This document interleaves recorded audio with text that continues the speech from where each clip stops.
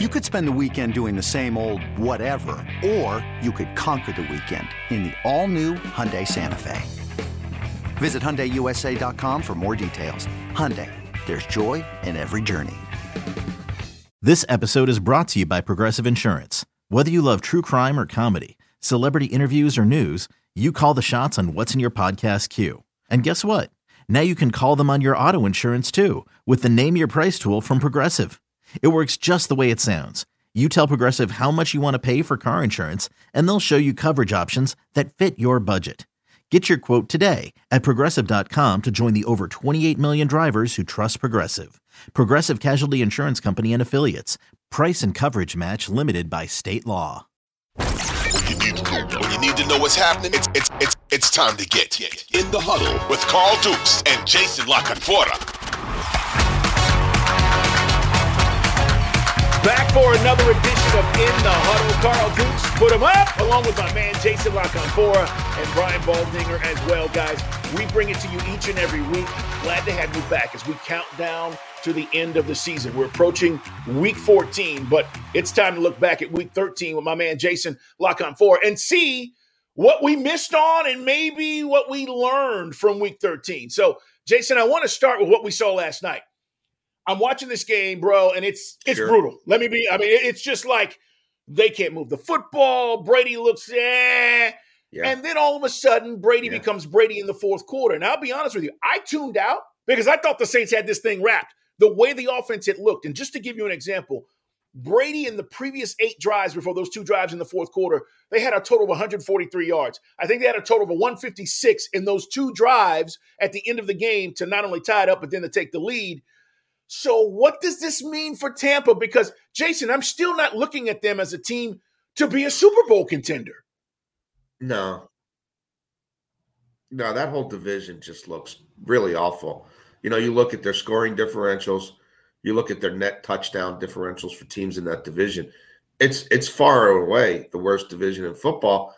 And there aren't a whole lot of signature wins for teams outside that division.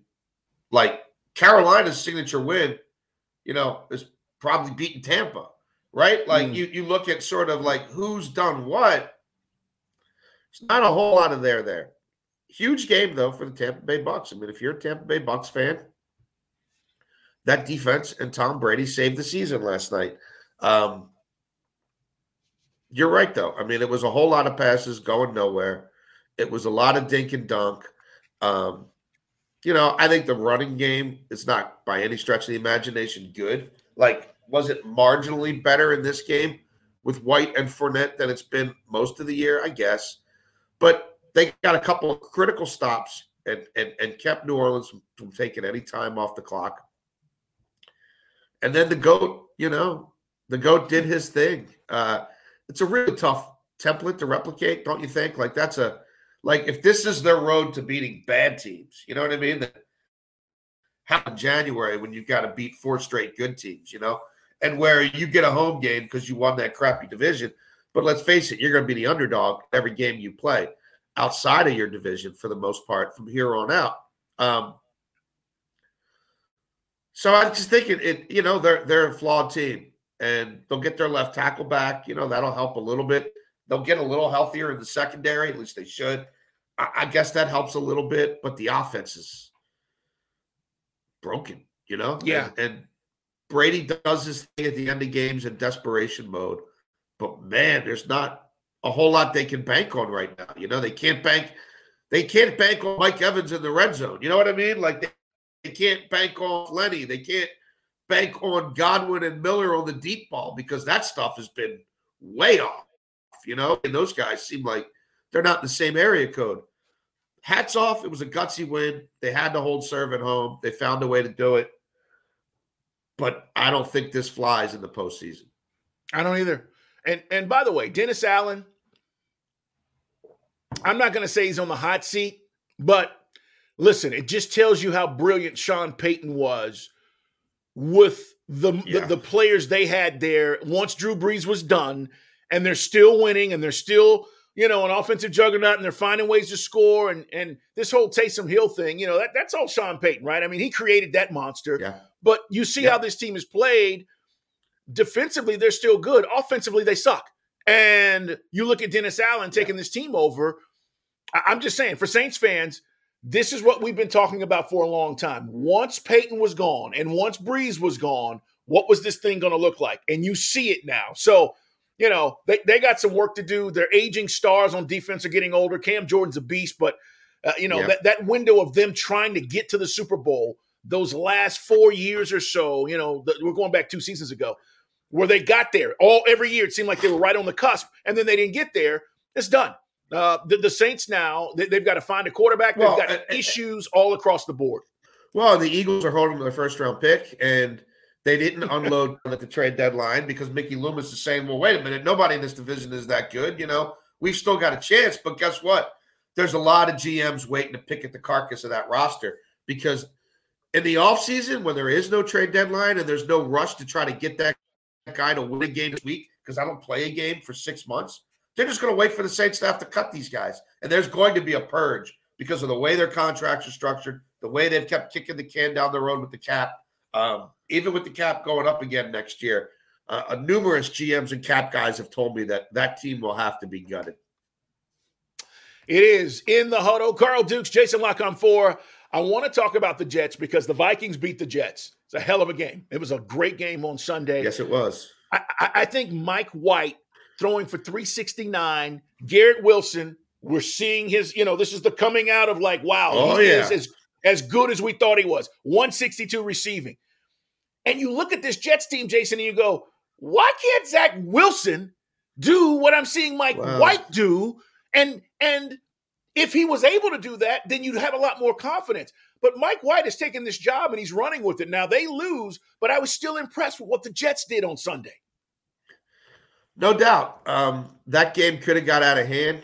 The defense, once Minnesota hit 20 points, they held them there for a long while. The problem for the Jets was they were chasing the game with field goals and not touchdowns. They needed one more completion, one more winning play in the red zone, and they win that football game. It just wasn't there. Barrios, I thought, was going to hold on to that ball. He didn't. So they definitely have work to do in the red zone. No doubt about that. But the defense is legit. Sauce against Jefferson lived up to the hype. And you knew, Jefferson's going to get his, but Jefferson wasn't going to go off. And he didn't. You know what I mean? Hawkinson wasn't going to go off. It was going to be a game where you're going to see a lot of Dalvin Cook, and that was the case. And, yeah, look, should the Jets have won that game? They should have. Will Mike White learn and grow from that? And can LaFleur craft some things or find some things in the red zone? The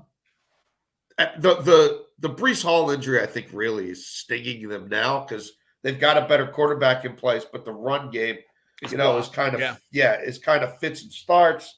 But they're a really interesting team. They're not going to just fall off the map. They've got a big game with Buffalo this week. I mean, that number's approaching 10. Seems kind of high for me for a divisional game with the kind of defense the Jets play and with the Bills' offense not exactly firing on all cylinders right now. I think the Jets will keep that game close. I know the Jets lost by, I think, 10 the first time, but they've got a better quarterback now. They've got a more functional offense now. And Garrett Wilson is like what Keyshawn Johnson pretended to be. Just throw this kid the damn ball. Just put the damn ball somewhere within arm's reach, and he's going to have more than a fighting chance to make a play. So there's a lot to feel good about with the Jets. That loss, though, will sting because – Carl, I think they ran 20 plays in the red zone. They were living in the red zone and just couldn't score, settling for field goals or couldn't convert on fourth down. Yeah, it's a great point. That defense, by the way, you look at the names on that defense and you start to realize, Carl Lawson, Rankins, C.J. Mosley, Sauce Gardner, DJ Reed. They got guys they got studs across that defense. And if you just get competent quarterback play, right? So I agree with you. That could have gone a different way if they scored 2 more touchdowns in the red zone with all the chances they had. Jason Lock on 4, Carl Dukes in the huddle. Subscribe, like us, guys. Tell your friends. And again, new episodes come out every Tuesday and Thursday. We go all around the NFL. We talk about the games and every aspect as we take you inside the huddle and inside the league. All right, I want to ask you about, while we're talking about Minnesota, this is interesting to me. 9 of their 10 wins have been one-possession games. Yeah. Does that bode well for them when they get into the playoffs? Because you've been in these games where we've won a lot of these. We can pull this out. Or does that say something else about, okay, maybe they've just been living on the edge and they're going to fall off once they get to the playoffs? Well, look, I mean, their scoring differential and their net touchdown differential points to a team that, should be a game over 500 or a game under 500, not a team, with the second best record in football or whatever it is. So, no, I think there's some luck. There's some variance, whatever you want to call it, that's going into this. The ball is odd shaped. It bounces in weird ways. And it does, sometimes you recover a fumble. Sometimes they recover a fumble. Like, I don't know that that's schemed up or that's necessarily, a football play, right? It's geometry and physics. So I think there'll be regression at some point. Like, I think they're going to lose a one-score game or two between now and whenever their season ends. They're a hard team for me to figure, because usually if you look at a team that has that many wins and then the underlying metrics would say, nah, then there's something they're exceptional at, right?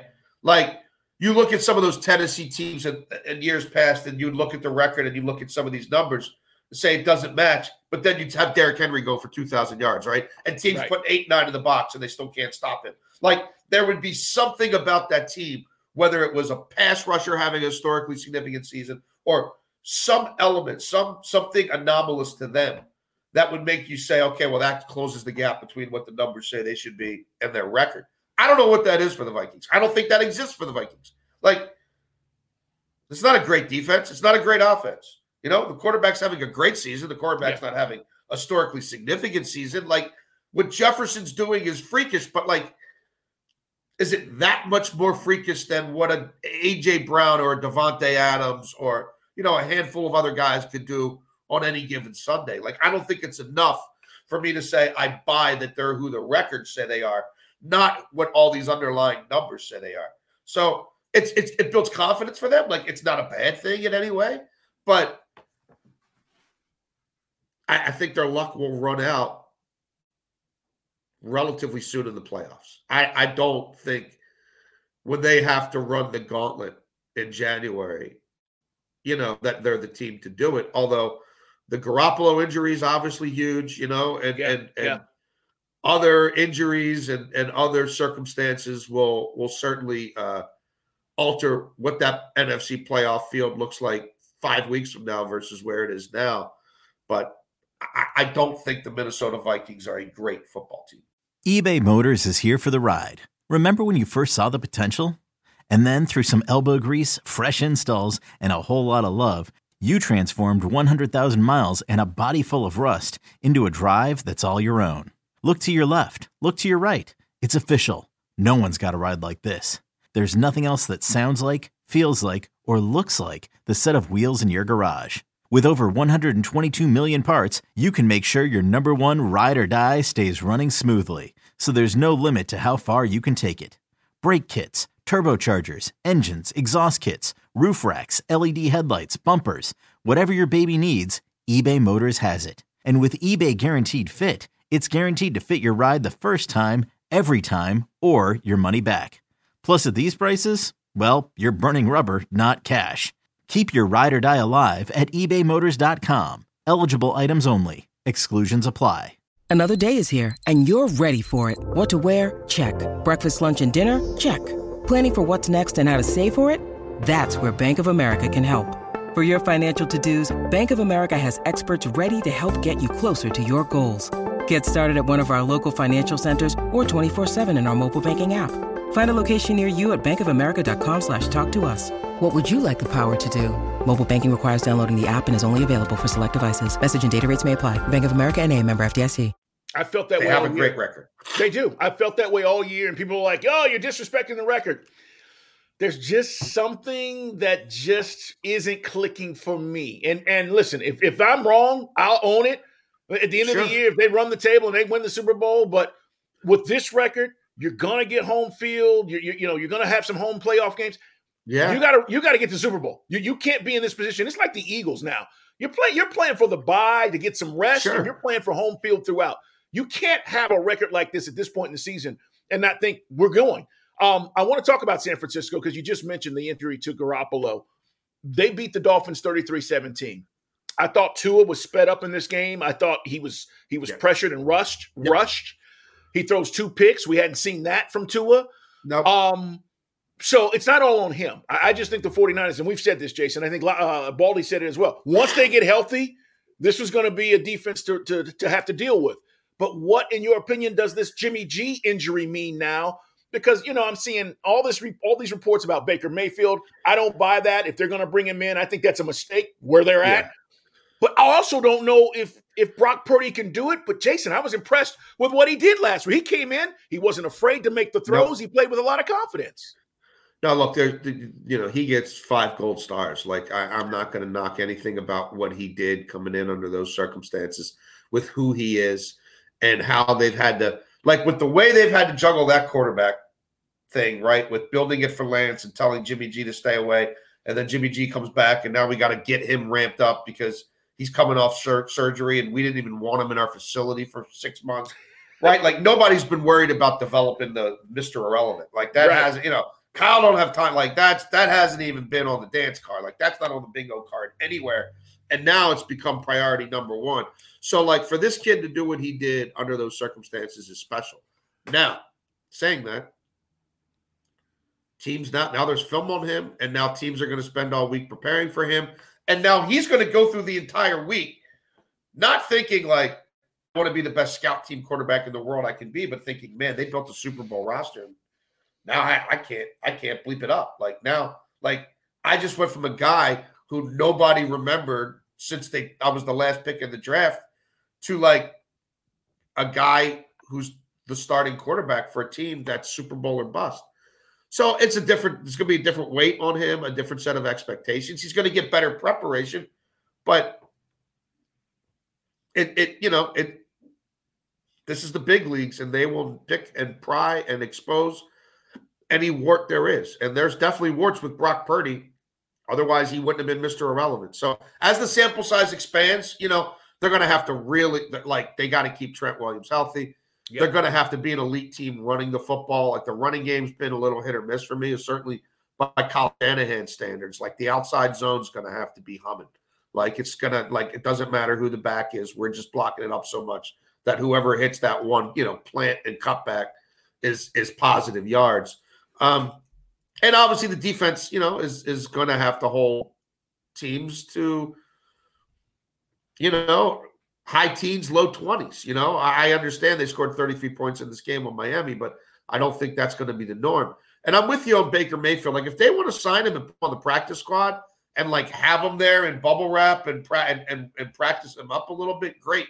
But, like, I remember when Kyle Shanahan traded for Jimmy Garoppolo. Jimmy Garoppolo sat for like 5 weeks to learn the offense, right? They made that trade in midseason. Yeah. And he wasn't like, just, hey, this guy, we traded for him. We gave 2 twos or whatever. Here you go. Like, he sat for over a month absorbing that thing. Now, they were also still in rebuild mode there, right? They weren't in Super Bowl or bust mode. Right. So that was a different luxury. But I do think it says something about what he believes, Kyle believes, the importance of being completely mentally vested in that offense is. And I don't think Baker Mayfield walks in the door and knows that offense better than Brock Purdy. I don't know where Baker Mayfield's head is right now. Like, I get it. He's on the street. He's won games in this league. He's been to the playoffs. Like, you want to stash him on your roster, great.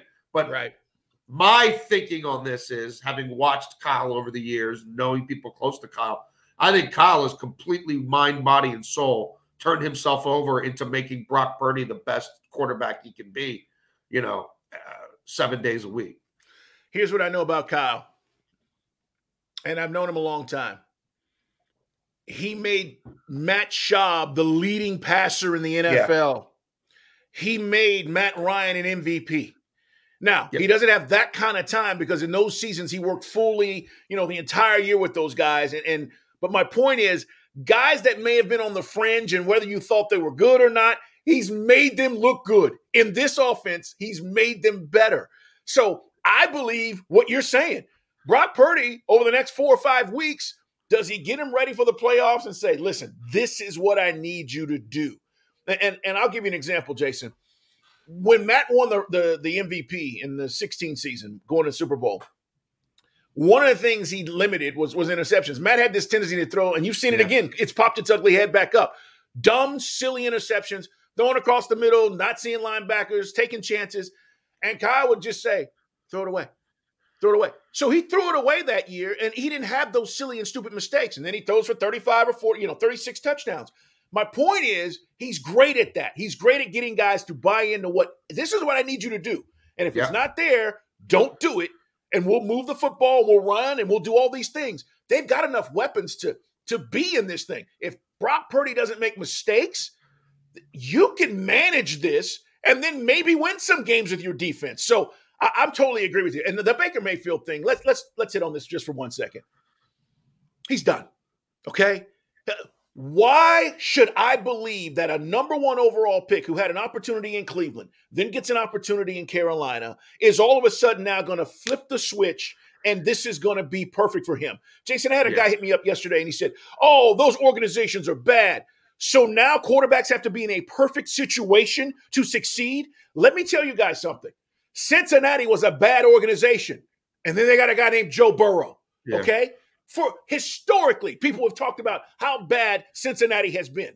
So that's crap to me. I mean, this idea that you got to have a perfect situation for a guy to succeed, it doesn't happen in the NFL. So I don't believe in Baker Mayfield. I haven't. No. And now he's on the street, to your point. Maybe a team that says, hey, we want to see what he's got next year. You sign the guy. But if I'm San Francisco, I'm just not taking that chance. I don't need him to do this. No, and I'm not picking him up off waivers. I'm waiting for him to clear. I'll get him at my price, and I'll put him on my practice squad. Like that's it. What I would do. That's what I think Kyle may do. And like there is a part of Kyle's ego that loves this sort of challenge. Like, Brian, right. He was 7-5 with Brian Hoyer in Cleveland one year. Like Cleveland was like 12 games into a season, first the AFC North before the bottom fell out. And Brian Hoyer was a starting quarterback. Now, he also thought C.J. Beathard and Nick Mullins could play in the league, right? And had at least long-term backup, and in Mullins' case, starting potential. And so his evaluation, he'd have about 1,000, not close to it. But these sort of challenges are right up his alley, and he will try to make Brock Purdy the best system quarterback he could be. And I think that's where his head is. And we'll find out if that's good enough, a month from now, to keep them in the mix the way we all thought they were in the mix before Jimmy G went down.